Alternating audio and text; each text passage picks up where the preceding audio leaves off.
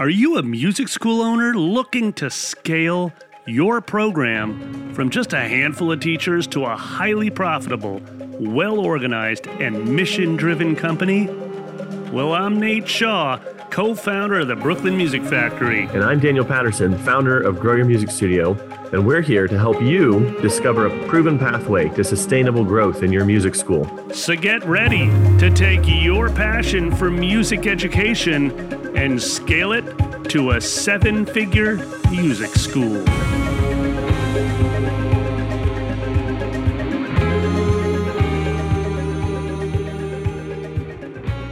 Hey, welcome back to another episode of 7-Figure Music School. In today's episode, we are covering a topic that both Nate and I have a lot of experience with, and that is summer camp. And this is actually going to be the first in a series of episodes that we do about summer camp. So whether you are already running a successful camp or a small camp that you want to grow bigger, or you've always wanted to start one, we're going to share our best thinking, observations, and real-life experiences for running a really successful and profitable summer camp. And I will further say that in this episode, we are going to specifically focus on how to promote and potentially even sell out your summer camps, which is something that both Nate and I have a lot of experience with. For me, going all the way back to 2005. For Nate, best we can tell, we were looking through his records before we shot this episode back to 2011. And I think a great way, Nate, to start this episode is just to spend 1 or 2 minutes each talking about our camp experience, kind of setting up what we're going to share afterwards about promotion, marketing, how to fill those camps. So let's start with number one, our experience and all the ways you can run camp. So maybe Nate, start by telling me a little bit of your story, 1 to 2 minutes, your camp story, the kinds of camps you run. And I think that'd be a great way to begin. Yeah, totally. So when we started Brooklyn Music Factory, we had no camp, right? We were an after-school program that focused on bands and private lessons within the rock and pop world. So that's what we did. And it was really my partner who had grown up in a family where her father has to this day run a summer camp. And that was that's the family business. So she grew up literally working in a camp. And she was like, we 100% need to start offering a summer camp. And so our program started with just 65 summer camp students way back in 11 or 12. And at the time, we started like most people do, was just kind of like the shotgun approach. We just said, let's just offer everything we do now, but over the summer. And we've since totally refined it. Now we're very specifically a songwriting camp. We have songwriting bands. We serve ages 4 to 11, where we've gotten hyper specific about the age range that we serve. And yeah, we grew from 65 campers to this summer. Well, we grew as many as, we served as many as 500 campers this summer. And this summer, though, we're going to be probably right around 300. Yeah, still kind of, all of us are still kind of recovering from that pandemic hiccup that through all of our businesses. Yeah, And it's partly that. It's actually by design. We shrunk our camp, and it's a very profitable, and it's my partner Pierre runs an amazing program, and we know exactly what the return on that investment is, and we know what it takes to sell it out, and we do the size of camp that works for us. So we're going to be doing 300 this year, and that's what we do. So it's a songwriting camp for kids, very specifically. So let me take 1 to 2 minutes to briefly share my camp experience. I was just out of college. I had literally graduated the month before. I graduated mid-year 2004 because I was an idiot and decided to do 2 majors. And and so it extended me to 9 semesters. And Christmas break of 2004, my best friend, Greg Jenner, who's been on the podcast twice and will probably be back here in 2023 again multiple times, he called me up over Christmas break and said, Daniel, because he graduated 2 years before me, he said, let me just tell you, I'm really happy you're teaching piano, but you're going to learn that summer is the worst time of year for a piano teacher, and I'm going to solve that problem, and I want you to help me. And over the first 6 months of 2005, we co-designed and wrote a summer camp curriculum and method to get kids through their first book in 1 week. That became the Piano Express Summer Camp, which eventually became a year-round after-school program. But for the first 5 years, it was only a summer camp curriculum. The first summer we had 7 kids because neither one of us knew how to promote that camp. By the 5th summer, we were enrolling around 200 kids a summer into that camp. We rented an external location. That is my only camp experience.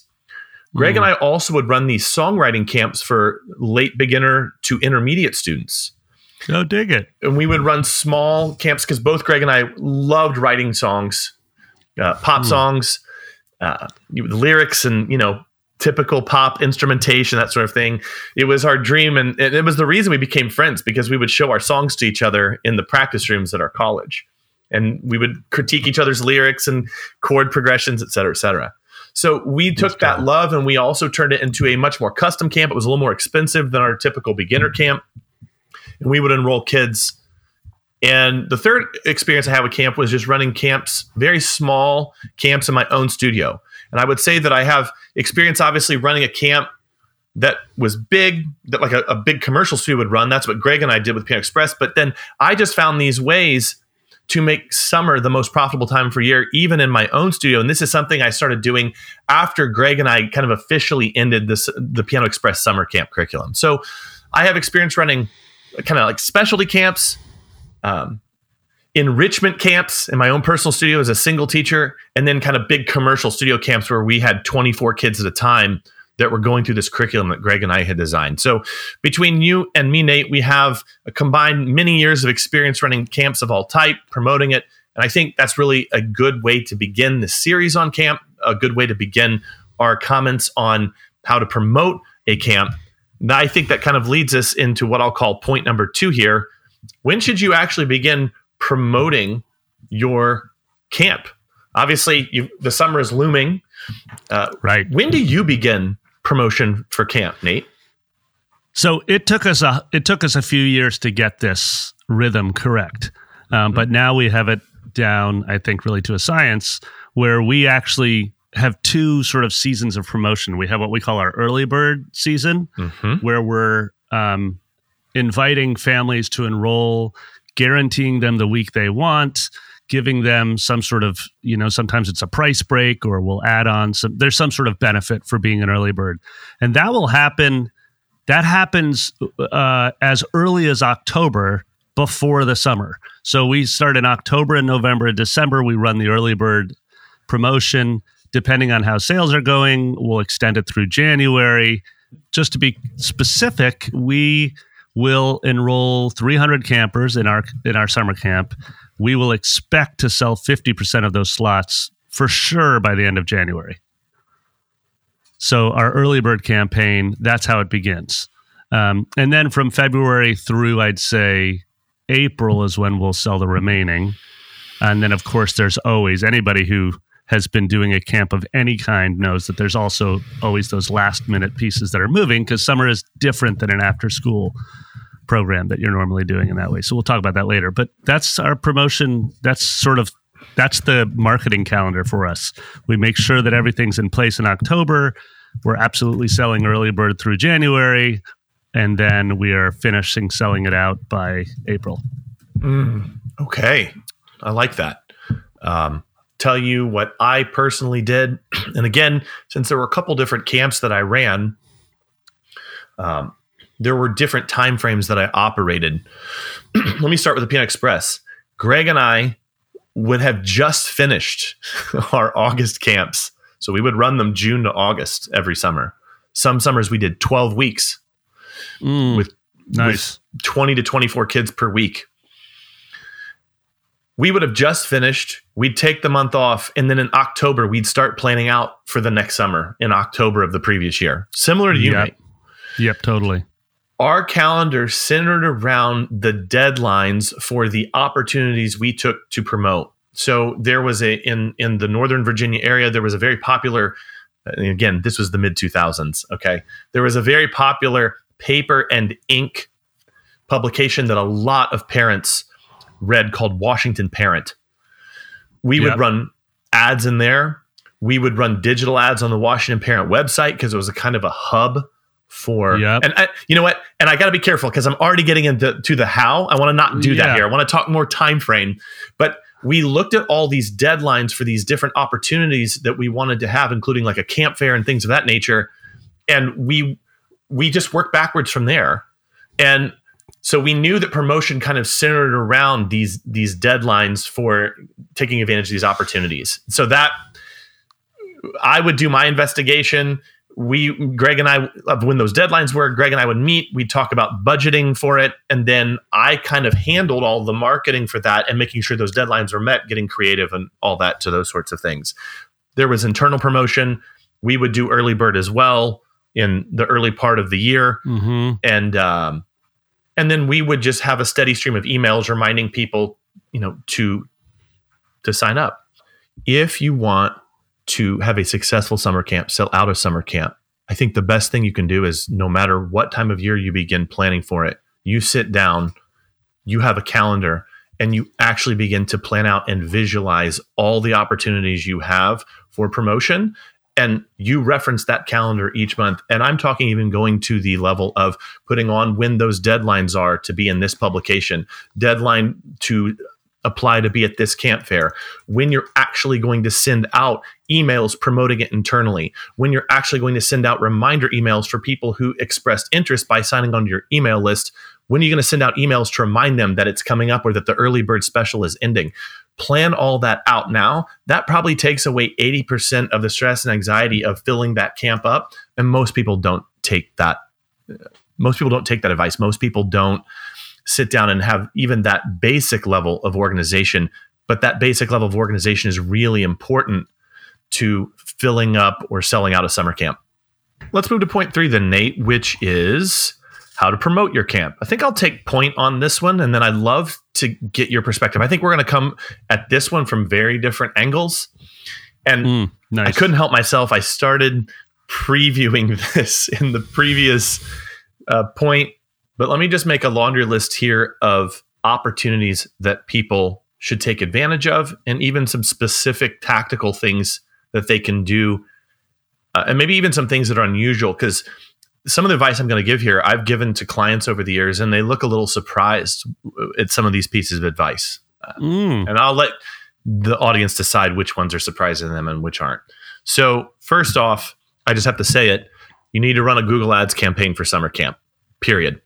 However, you should not think that you're limited only to that campaign for enrolling for your summer camp. One of the things I did in my smaller camps later was anybody who was inquiring about beginning lessons during the springtime, a lot of times I would just say, hey, go ahead and enroll, but you should actually come to our beginner camp at the beginning of June. They will come. Most kids, if they were starting now, wouldn't even finish their first book until Christmas of this year. If you start now and then come to that beginner camp in June, your child will actually be through their first book and well into their second one by the end of June. I got so many parents to enroll who weren't even looking for a summer camp opportunity just because of how I did enrollment that way. And when we were running the bigger Piano Express camp as well, same thing would happen with Greg. Once we got past the 2010 mark and we actually had the year-round after-school program running, once again, in the springtime, if people started in just traditional weekly, lessons, whether group or private, we would take the opportunity to promote the camp to those folks. Go ahead and enroll them now to secure the commitment, but really promote the camp to them, because the child would actually get a lot of benefit coming to that beginner camp, even if they already had 4 to 8 weeks of experience getting the skill under their belt. So there's that. That's number 2. Number 3, print publications. I think we sleep on these things now, but there are a lot of ways. You even mentioned the one just a second ago, like flyers in folders, totally. Magazines, mailers. We ran mailers, little postcards. It wasn't inexpensive, but we ran postcards just to get total saturation in a small geographic area around where we held the camp. So there's those opportunities. There's other digital opportunities that one could take advantage of, such as making sure you're listed on GMB, just so that you have a marketing funnel in place for that. Craigslist ads, any kind of non-mainstream ways of getting exposure. So perhaps collaborating with other businesses and doing a promotion with them where maybe you pay for access to their list. Sending an email blast out from a local business that has a mailing list of local families or basically a locally based email list. You can even buy locally based email lists from marketing companies where you can do email blasts to folks through their service. Just so many ways to do that. But then I think the crown jewel is if there is a camp fair or some way that you can interact with people one-on-one, you absolutely have to sign up for that. And we didn't even do it very well, but we would show up to the camp fair and the first year we just marveled at how awesome the booths look for everyone around us. Right. And we just had like this junk banner and like a CRT television, like an old television that we looped a video from our first year of camp on that. And then it was just me and Greg tabling and with a clipboard, no decorations, no like visual display, just talking to people. And honestly, we did actually get a fair number of signups from that, but we did get a little more sophisticated in subsequent years. But you got to take advantage of things like that. This even goes back to, I think, episode 17 of the podcast, where Brian, I kind of been following his progress starting a school from scratch in June of 2021. One of the main ways that he grew his school was local fairs, where he just set a booth up, camp fairs, local opportunities like that. So those are some big picture ideas I would give. But I think the one that people sleep on is that they think too narrowly. They think, oh, I'm advertising for camp here. Here's my camp funnel. And then I'm advertising for my lessons here. And never shall the twain overlap. Such a missed opportunity. We got so many enrollments for our summer camp, whether it was the Big Piano Express camp or the personal small camps that I ran in my own private single teacher studio, by really just taking advantage of that whole, even late winter, February, March, starting to promote from that. And then the final thing I'd say, number 7, would be internal emails. Younger children who are growing up and aging into your camp range. If you're running a camp that isn't a beginner camp but serves current clients, just making sure that you're promoting that heavily and making the emails fun and educational over the entire first part of the year. That's just opportunity you can't miss. So those are the 7 things that I would say are must-do promotional strategies for a camp. Nate, I know I probably stepped on a lot of things that you'd say, but I bet you that you have some thoughts. I bet you'll come from a perspective that I'm not coming from, given the difference in our background. So I'd love to hear what you'd say around this point.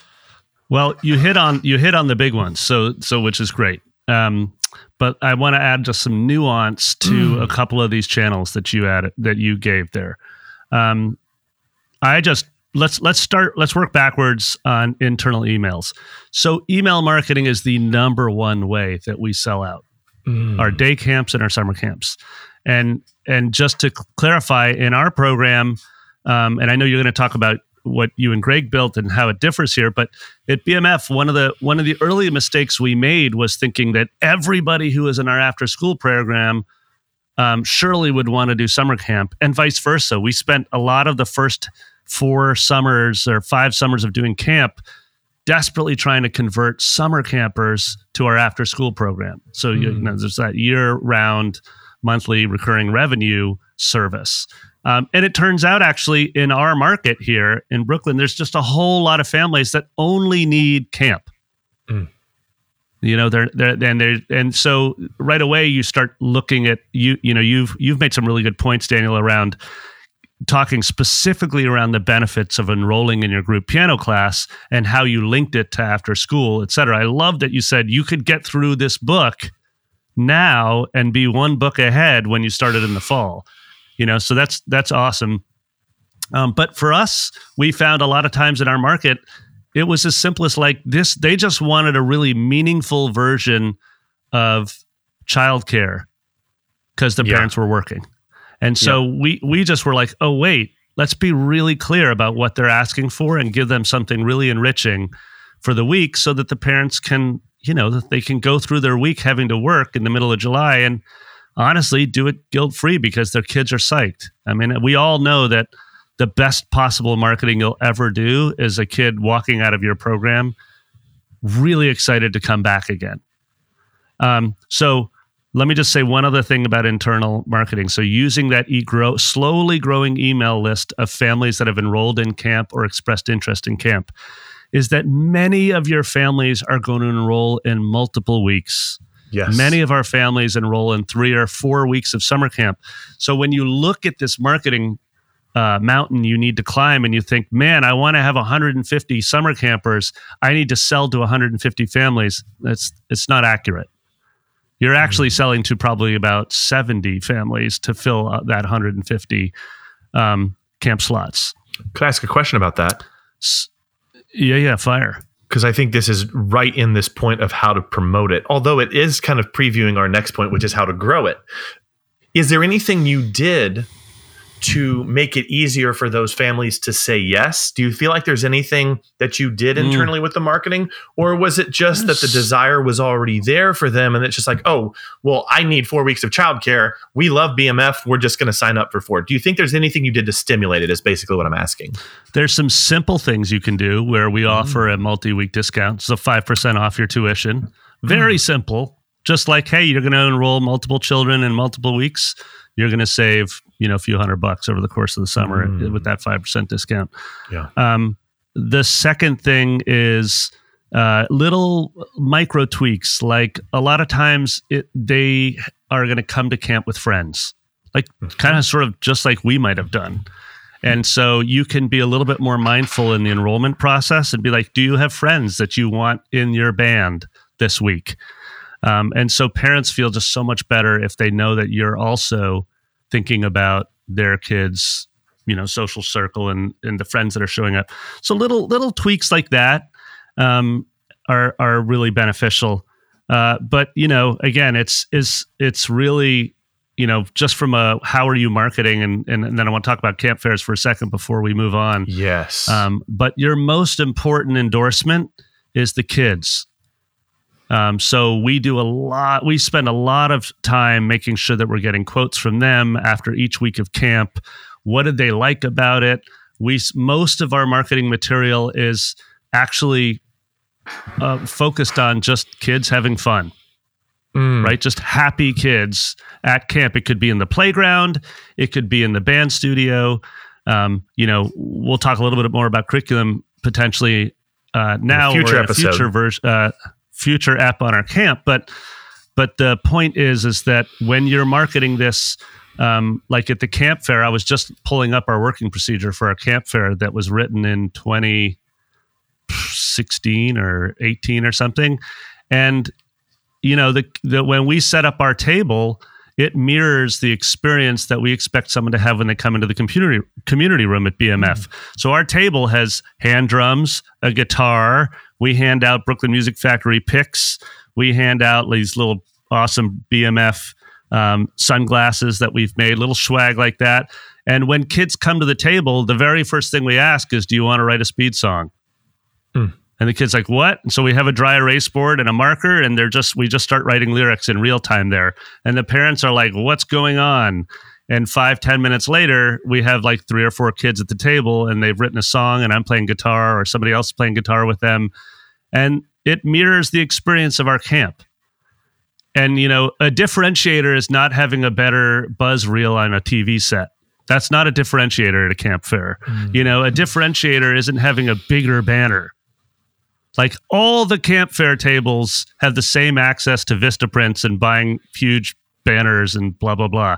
The differentiator is you show up to your camp table and you say, this is exactly what it feels like when you're at our camp. Right? Now, obviously there are details like you need to make sure that it's super easy for them to fill out, give their name and email, capture their contact information. Those things need to be so stupidly easy for them because there's 40 or 50 of these tables. So we found no, we're not giving them a QR code and doing anything fancy. We're literally just, here's a piece of paper. Why don't you write down your name and email and check which weeks of summer camp you're interested in while I write a song with your daughter. And so really, really keep it stupidly easy when you're on the ground sharing this. Yes. By the way, we do the exact same thing in our community room on site at BMF. So when families are coming in, there's a card, They can likely already by January, they'll be able to actually even fill something out and say, I want these weeks. So families that are just walking into BMF are able to do that as well. So I think those are the only two additions I'd say, because you hit really important ones there. We do print, we put up posters, we do all the stuff that feels so old school now, but matters in terms of... It does. Yeah, I agree. It matters. Let me ask one quick question. You said something I really liked in there, and I resonated with, because we also found that families were using the camp as an alternative form of daycare. And we would have both current and new families. And again, we're kind of already leaning into our kind of final point, which is how to grow it. Did you ever lean into that marketing angle? Have you ever leaned into that in terms of saying like, hey, you learn music and it's less expensive than daycare, or learn music for the price? Have you ever kind of leaned to that? Obviously, that was a little ham-fisted in the way that I said that there. I'm curious. You know what? We haven't used any specific language around pricing and the cost of having childcare, et cetera. But what we have done is we've leaned heavily into early drop-off, extended day. Yes. Knowing that if I'm going to drop my daughter drop my daughter at camp on the way to work, the chances of me of getting off the job site by 3:30 to pick her up is like slim to none, you know? So we've leaned heavily into that. We've made sure that that was beneficial from a cost perspective. For example, if you want to leave all 3 kids for extended day, it basically costs the same as 1 kid. Right. So we make it really, really simple that way. The other place that we've leaned into is we've leaned into 2 words, both the fun and the safe. Like our school, and which is fascinating because I've always been like, why are we so heavy on your kids will be safe all day and have fun? And I realized that, Pira has, she grew up in a camp. She's been doing this a long time. It's actually one of the most fundamental questions we have as a parent when we leave our kids with the babysitter. Right. We're like, are they going to be safe? Yeah. So that's like the bar is so low there, but that's like we have to check that box. So we actually use that. We use that language in our copy pretty consistently, from the email marketing to the website, to the landing page. And so I was always like, why? But, I'm like, anyways, I'm not the right person to ask there because honestly, the people making the choices generally aren't like dad at home deciding where the kids are going to be, right or wrong. That's the reality of it right now. So, so anyways, safe and fun are 2 areas where we have leaned into your thought there, thinking that that's beneficial for the parent. I don't know about you, but I didn't get an owner's manual when I started my music school. And I wasted a lot of time on trial and error and making things up as I went along. But you don't have to do that. Nate and I are building a library of resources and tools exclusively for fans of this podcast. Go to growyourmusicstudio.com/7FMS and sign up to receive podcast updates, free resources, and even submit questions for us to answer on the podcast. That's growyourmusicstudio.com/7FMS. And we look forward to answering your questions. We never leaned into that messaging either, the pricing angle or the daycare angle, but parents figured it out on their own. And they so totally do. Yeah. So, but I was curious if you ever did. And I will just say as a final thought, the way I would design a funnel for summer camp is the same way that I would design a funnel for a private lesson program. If you want to know how that funnel should be designed, just reply to the email you got with this podcast or go to growyourmusicstudio.com, go to the contact form. We can talk funnel structure. All right. Number 4. And finally, growing your camp. Now, before we hit record on this, Nate, you were kind of looking through your historical records, which I love that you have going back over a decade about your camp enrollments and those sorts of things. And you said that your camp enrollments grew by about 100 each year. And you saw an acceleration in camp enrollments after BMF got a little more organized and started doing annual planning and started doing some things that successful small businesses typically do. I took point last time on growth, so this time I'm going to have you start. What did you do to grow your camp? Because you started with a couple dozen and then you grew it to 500. What were some of the things that you felt contributed to that growth? I think I'm going to sort of do two 10,000 foot comments on this. The first is we recognize the opportunity. That's number one. Like in our first year of camp, we had 65 enrollments. It was probably many of those were the same kid doing multiple weeks. So I don't know how many actual kids we had, but 65, and it generated like $44,000. And that was in 2011 or 2012. And once we started seeing like 30% growth year over year in the first few years, we were like, wait a minute.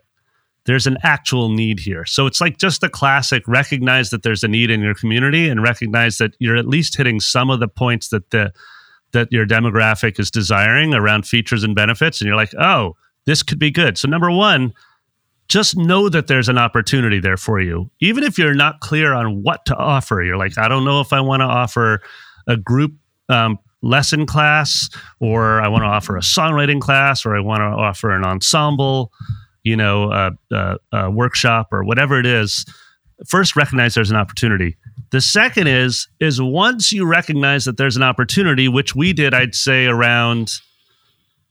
we realized that it was going to be essential to the financial health of our business by 2014 or 15. So 3 or 4 years into it, we were like, wait a minute.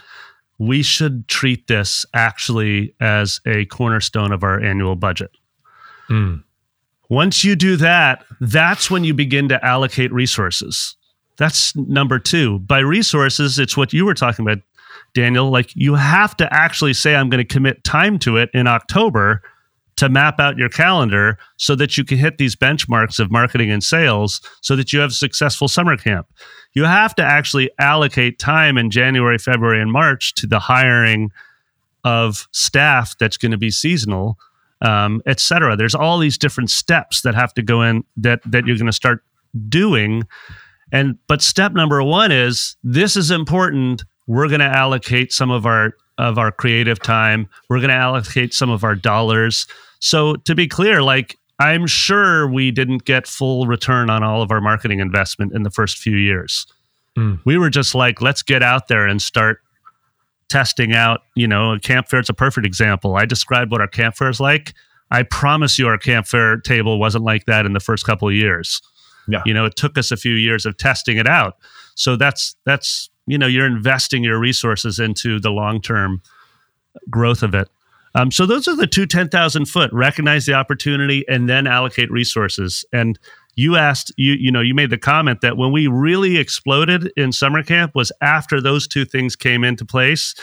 And then we really, to be clear, when we were doing annual planning, I was saying, we reached a point where 30% or more of our annual budget was gross revenue came from camp. Yeah. And so then once we decided that was going to be, 30% is a big chunk. So once you're like, that's going to be how we fund this small business, and X percent of profit is going to come from that. Once you establish and say, I'm committed to this, then all of a sudden you as a founder, approach it entirely differently from a creative standpoint, from a planning standpoint, from a team building standpoint, right? And that's one of those things that was so pivotal for me at BMF was when I my partner Pierre and I looked at each other and were like, wait, we should 100% put our time and talent and treasure behind this. And so that happened, and ever since then, it's been a refinement of how to make it consistently profitable, easier to sell, et cetera. I love that. The recognition. Greg and I had that moment as well, but in a different way. And I want to maybe just detail that because it kind of goes to, I think, one of the big takeaways that people can leave this episode with. When we saw how successful we were in enrolling people who'd been through the camp, into year-round lessons after that, after a couple summers of that, and then as the camp grew, because we had a lot more enrollees second summer than we did the first summer. Yeah. When we saw that, we began to look at the camp in a different way as, oh, wow, this is actually an enrollment drive for the fall. That's what this camp is. Mm-hmm. And so we started actually putting a lot more budget into marketing that camp because we knew it was going to fund. We knew that what we were actually doing was not funding. We were filling up enrollment for the school in the fall because of the camp. That was kind of the eyes that we had. We had the eyes to see that opportunity. It was a different opportunity that we saw. It was a different thing that we saw, but we had that kind of same realization moment. Oh, this is actually much bigger than just, we started with an inauspicious motive. We don't make enough money in the summer. What can we do? Oh, a summer camp. That was the motivation. Totally. Yeah. 5 years later, it was a lot more sophisticated. Go ahead. Well, you said before when we were talking about it, you were like, we had enrollment from summer to fall as high as 70% into your monthly after school program. Mm-hmm. And that's amazing. BMF has never had 70% enrollment from camp into after school. And I talked about that a little bit before, but the way I frame that, your realization with Greg, Daniel, is that you just saw that actually this, of course it served a revenue need. Of course it served a budgetary need. It needs to do that. But you were also like, oh, this also tamps down our marketing costs.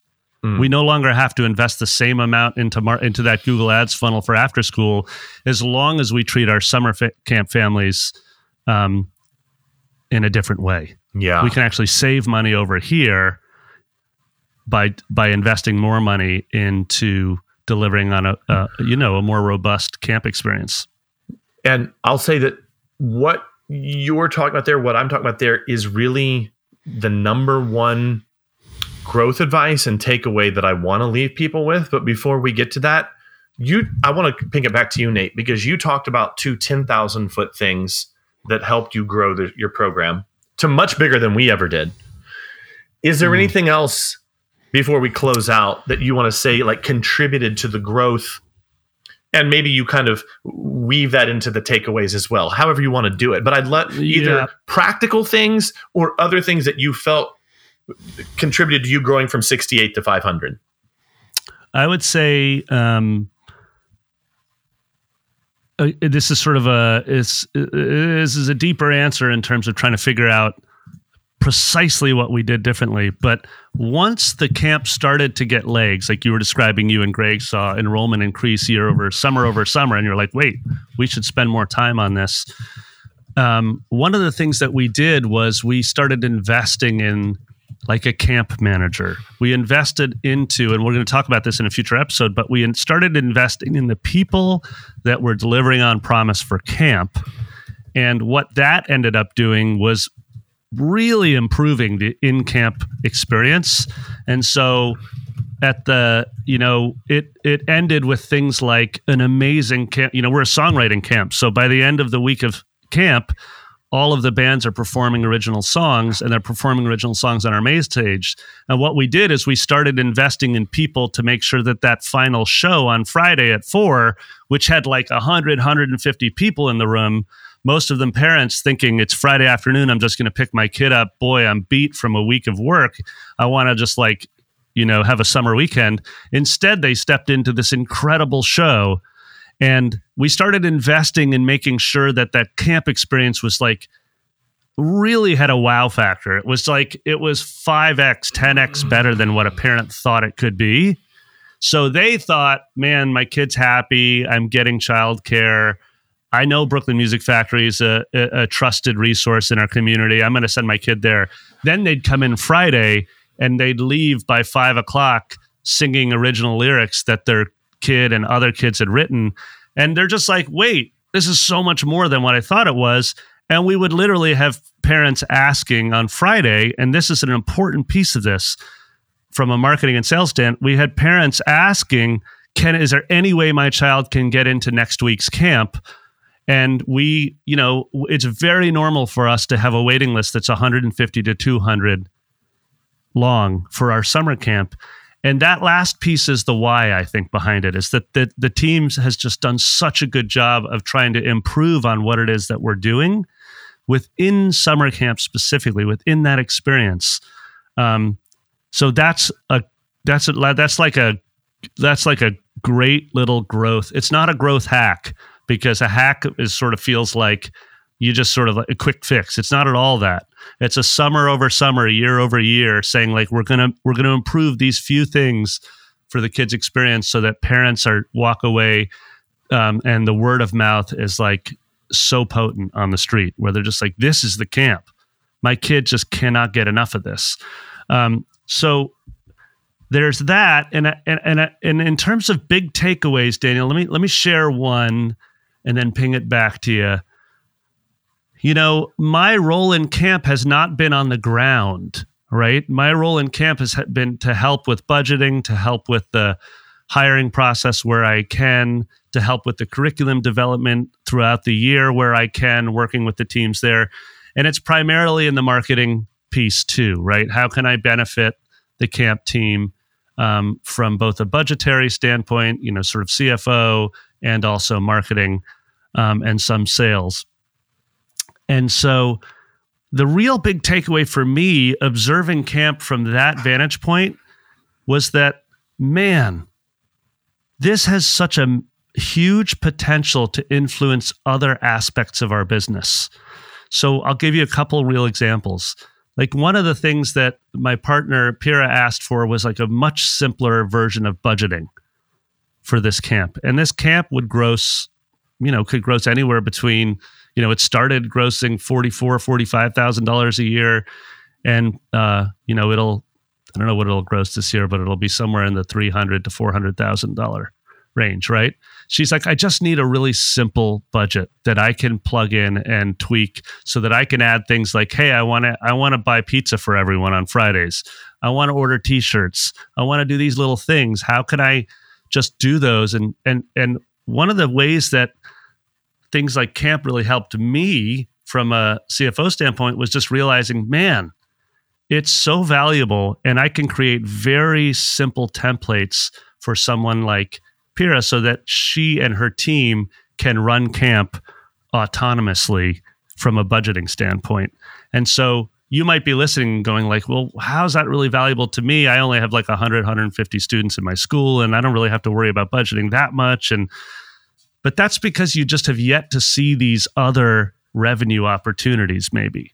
So when we were talking about recognizing the opportunity, like camp, Daniel, became this thing where I was like, man, I need to look at the entire business, the private lesson channel, the group class channel that's after school, the summer camp, the birthday parties. I need to look at each one of these services and products we sell like I do camp, so that it's operating in this very simple and predictable and profitable fashion for the company year over year. So one of the big takeaways for me was just being like, wow, and you touched on this when you and Greg were talking about it. It's not as basic as just a way to make money over the summer. It just isn't that basic. If you view it that way, it's always going to be an afterthought. But once you shift into the mindset of, wait, this is going to have a profound influence over the whole year of what we do, whether it's an enrollment opportunity, like you were saying, from summer into your fall group piano class, or it's just vastly improving your word of mouth for new families to come in, or it's something like we lean heavily on it from a budgetary standpoint. We know that this revenue is going to come in now through things like early bird sales and pre-sale of camp, and that's going to give us cash flow through the spring that's going to benefit us as we look forward. So there's a lot of ways that it can benefit your small business. I don't think this should surprise me. And we didn't talk about what our takeaways are going to be before we hit record on this episode. And what I don't think should surprise me is that my takeaway is almost identical to yours. What do you got? Well, I'm not going to labor on the same point you made. I'll just say this. I'm going to go back to one of my favorite quotes. I've probably said it a half dozen times over the last couple months. It's my favorite quote from Naval Ravikant. You're doing sales because you failed at marketing, and you're doing marketing because you failed at product. The reason why you grew 30% a year, the reason why we had rapid growth from year to year, is we had so many parents who came back the next year and enrolled their kid again. And we had opportunities for them. In fact, even what ended up making what even brought the Piano Express curriculum to existence is we had so many parents who, out of the blue, we never mailed them back. We never emailed them. They reached out to us and said, hey, are you doing another camp this year? They're already much better, but we want to do that again. So we wrote we wrote another curriculum for kids. Yes. So it was not us forcing it. It was based on demand, and the demand was there because the kids had a great time. The demand was there because the parents respected what we did. The demand was there because parents trusted us. They did feel safe leaving their kids there and driving off to work. The product was really, really good, and it generated demand in and of itself. And even down to like stories that you told, they kind of mirrored the stories that I was going to tell. We built a performance into the Friday afternoon so that parents could see what their kids have been doing during the week.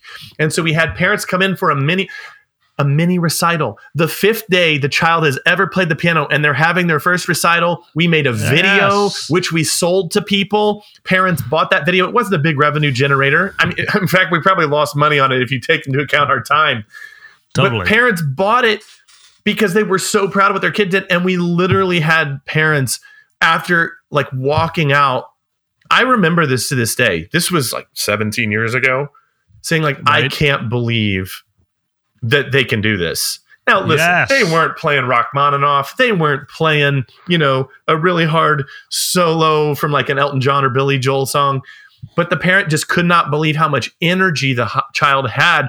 And that's why we called it Piano Express. It was like a rocket blast. It gave kids not only a leap forward, a fast start, a quick start to their, acquiring this piano skill. It also was like a rocket launch of energy that child had that impacted them for years to come. And we know because so many of them enrolled in the after school program after that, and we could track their progress and see how well they did and how the longevity that they had in the skill. And all that came from us having a really good core idea and then just playing games with the kids, designing the day in such a way. We weren't doing anything super special. The curriculum and method that we wrote for that first week, it feels like we were heavily influenced by the Fabers. We weren't at that time doing anything super unique like what we're doing now with grouplessons.com and the Piano Express curriculum now. It was a fairly standard just beginning method that we wrote, but we had to write it because of how we were dividing the day up to keep the kids energized and that sort of thing. So product is the central aspect to, I think, of making this grow, because you want parents asking when it's going to happen again. We would even have, and I remember this too, we had parents who brought their kid for the second year and we see their 4-year-old tagging along with them. And we'd make a comment like, I can't wait till they're, a couple more years and then come to the summer camp. And the parent said, I can't wait until they can do it. I remember a parent saying that, I can't wait until we can enroll them in this camp. That was for our big kind of commercial studio camp. Even for my own personal camps, I just have like one little addendum that I want to put onto that. That was something where it was more of an extension of my multi-level groups that I was running. It wasn't much different than what the kids were getting.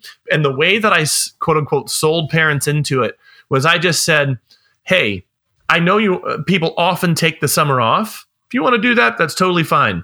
I don't want them to lose momentum. Enroll them for 1 week of the camp, and they'll actually they'll probably pass more music that 1 week than if they were enrolled all summer long. And so the parents started doing it. And what I did was make sure that there was a difference in the mind of the child as to what they were doing in the camp. Even though the core curriculum was the same as my multi-level groups, I put games in it. I put prizes in it. We had super bucks that they could earn for passing songs. The kids would literally beg their parents. And so I started doing them during summer break, fall break, winter break, spring break. Yes. And literally I would just mention to the kids that there was going to be a book blast camp, which is what I called them. And the kids would go home and ask the parents to do it. And I would just sell them out months in advance. I didn't have enough time to do them, especially during like the fall, Christmas, and spring breaks. I did during the summer. I could sell out almost the entire summer's worth doing 1 or 2 of these camps a day with 5 kids only. 5 kids only. Right. But it made my summers the most profitable time of the year because the kids would beg their parents to come to it. And all I had to do was just make sure that the music felt easy, make sure that they were having a good time, and give parents enough advance notice that they could kind of plan their summer around that. And as a final thing, I would just say that not only would the parents then enroll the kids in the book blast camp, some of the parents would enroll their kids in the book blast camp and then go ahead and take lessons the entire summer too. So, anyway, just some growth. I think that's my one growth strategy and takeaway is that if you make the product really good, it will sell itself. And then it's just a matter of clearly delineating the value and what they're going to get out of it and how much fun the kids are going to have and just being super, super clear about it, letting people know in advance and just giving plenty of opportunity, making that enrollment process really, really easy. That, I think, is not only my number one growth hack, it is also my biggest takeaway that I would have people take away from this episode. Hey, it's Nate again. You know, every year at Brooklyn Music Factory, we get dozens and dozens of great reviews from our families. And you want to know how? Because we ask them. And they're happy to leave a review because of the positive impact that we've made on them. And so now I have a simple ask for you. If this podcast, the 7FMS podcast, was helpful to you, would you mind leaving a review for Daniel and I? And please, share the podcast with another music school owner that you think might benefit. It's one of the best ways that you can support us. We appreciate it.